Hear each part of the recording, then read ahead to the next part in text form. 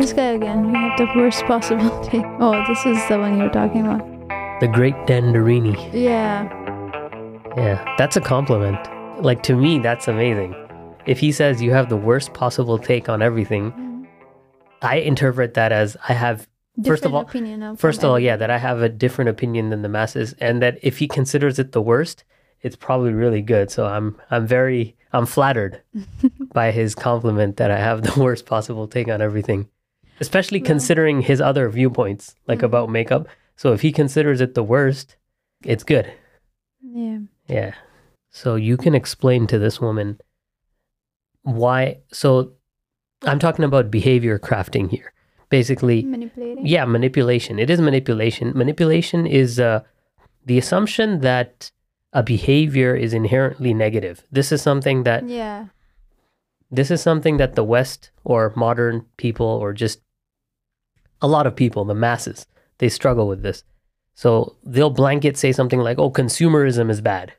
Buying things is bad. No, buying things isn't bad. What you buy and why you buy it are two different things. Yeah. So a lot of people... And how much you buy. How much you buy. Well, it's not even how much you buy. Yeah, I guess. It's all context-based. So if you're buying a bunch of useless garbage and trinkets, yeah, then it's a waste of time and money.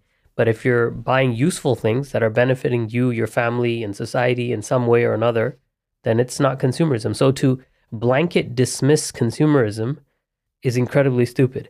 Similarly, here she's blanket dismissing the idea of manipulation. If you can manipulate someone into behaving in a positive way, then it's a good thing. It's like, if two people are having an argument and you go and tell that guy that he said something good about you and tell the other guy that he also said something.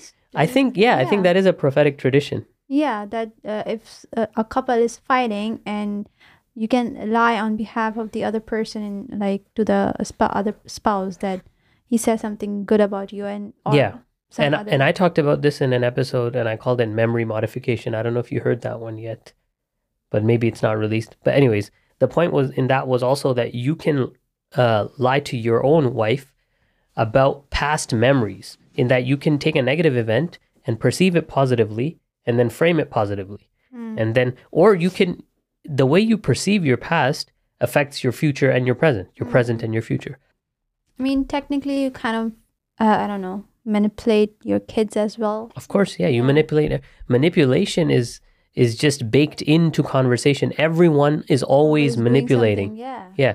So to say that you manipulate her as if it's a negative thing, it assumes two things. First of all, it assumes that everyone isn't manipulating. Second of all, it assumes that manipulation is inherently negative.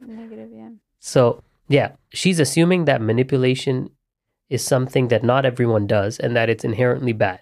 So manipulation is something that's normal in most behavior. It's just a part of it. Yeah. And it's not inherently negative. So now she asks, how are they grateful? How are you grateful for being manipulated? And this, I'll try to turn this into a short, because this is the difference between our podcast and other podcasts. First of all, we differ in terms of our narrative about what we're talking about. It comes across, it's different in the sense that sometimes it's extremely red pill, sometimes it supports women, sometimes it's feminist, because we're not taking a position and an ideology and regurgitating it. We're giving you our genuine, honest positions. Yeah. So that's why it'll bother every group. It's not just one thing. It's sometimes it's going to incredibly bother the red pill guys, sometimes the blue pill guys. It's a balanced way of life. Sometimes the women, sometimes the feminist women, sometimes religious folk, quote unquote, sometimes atheists. So sometimes traditional practicing Muslims, yeah. Well, yeah, because some of their behavior is odd too. Yeah. So there's always going to be feathers ruffled. So go ahead, explain why. How are you grateful for being manipulated? I'm grateful for being manipulated in a way. My life would have been like totally different if you were not doing what you did. Like I would have been a different person, I would say. And not in a good way. I definitely would have been overweight. And different ideologies, different way of thinking. So you're answering a different question. What you're saying is how my manipulation has benefited you. But she's asking, how are you grateful for manipulation?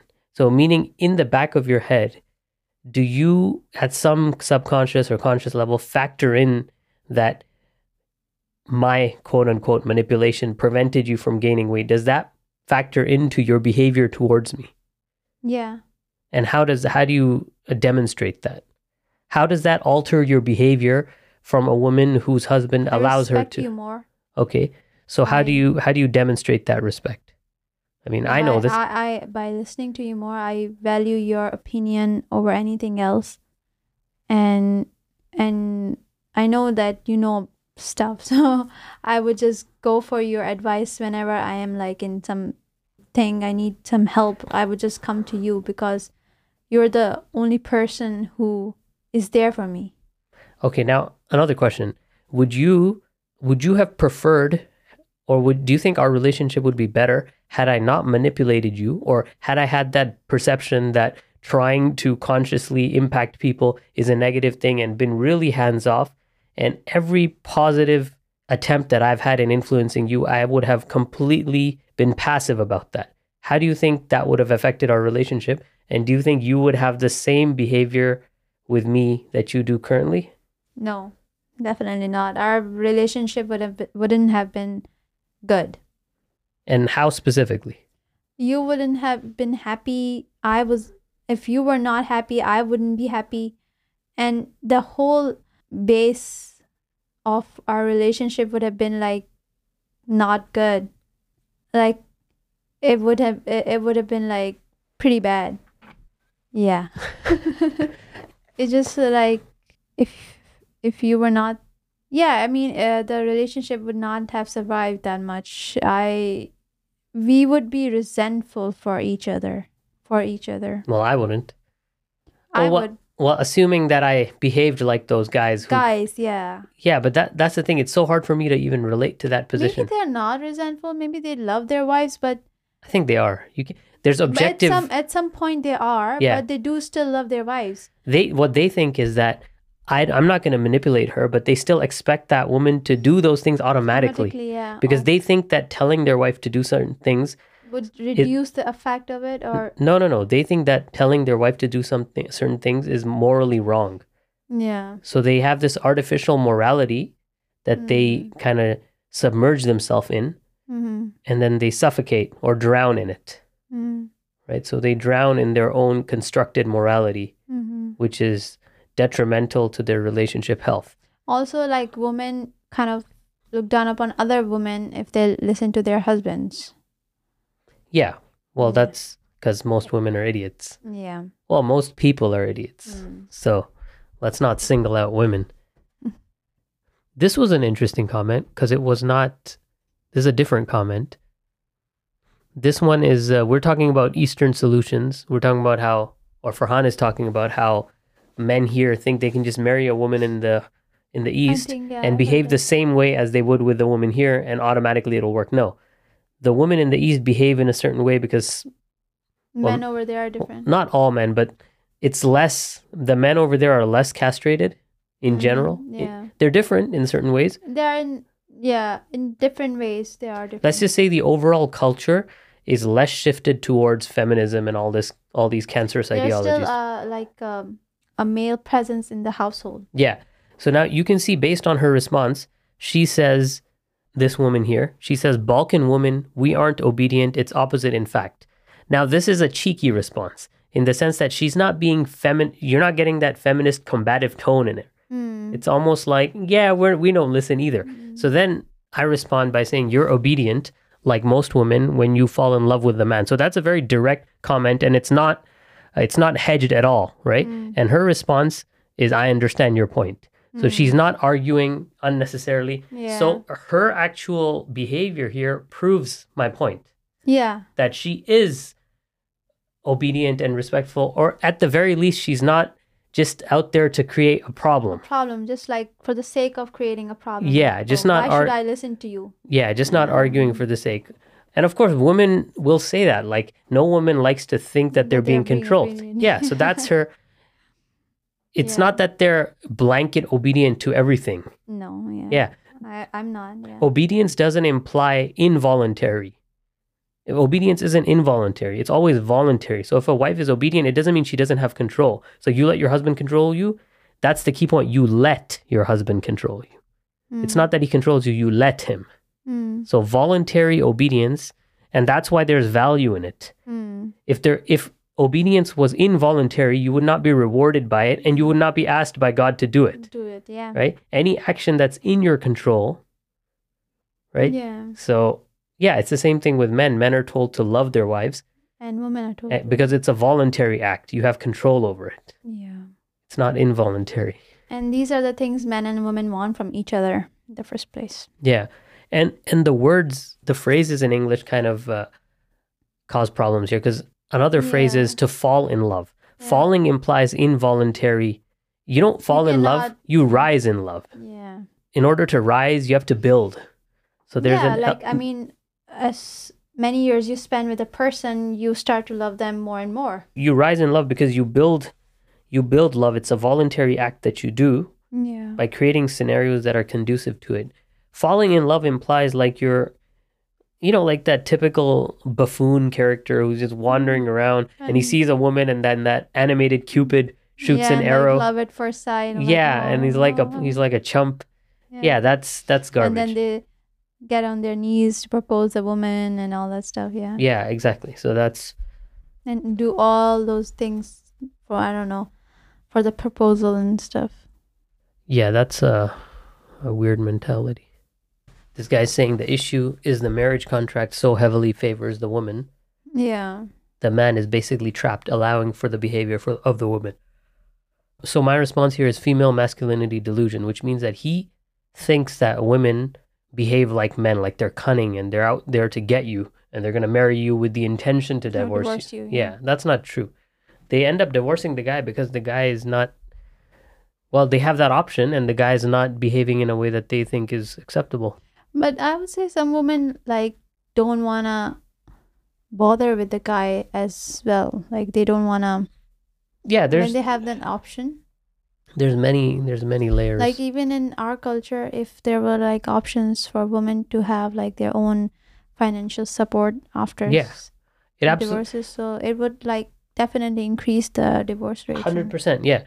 So that's the thing. Female financial and sexual liberation is not a positive thing. But this is an assumption, right? Well, in our culture, sexual liberation being a positive thing, that's not an assumption. At least, well, it's changing now, but at least with most people, they won't argue that point. But traditional aunties and stuff will still argue that point of financial liberation. But that's equivalently absurd. That's almost as bad as just sleeping with random women. The idea that women should work is not a normal, well, it's become a normalized idea, but there's nothing normal about it. Because it just breaks at the foundation of marriage and family. So, yeah. I mean, why do you think the traditions, they say for women to not leave the house? Forget working. You don't leave the house, right? Unnecessarily. So work is definitely unnecessary for most women. Yeah, so here's some more. Let's stick to this whole topic of women. So women and manipulation. So here he's talking about treating people like property is ugly, whether it comes from a place of love or jealousy. Now this seems like a guy. Yeah. Right? It's hard to tell. Or an old lady. It could be.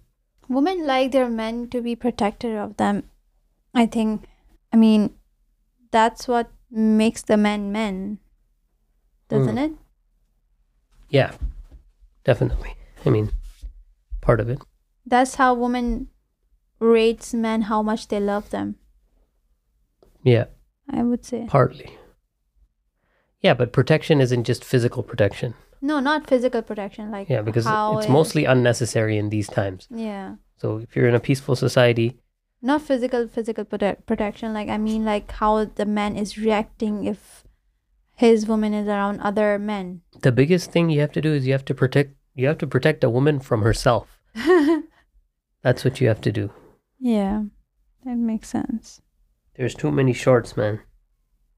We need a way to manage all the comments of TikTok, because Google has this comment managing system where you can see all the comments of all the videos in one screen. TikTok doesn't have that. They need it. Maybe it does actually. Maybe I didn't know how to find it.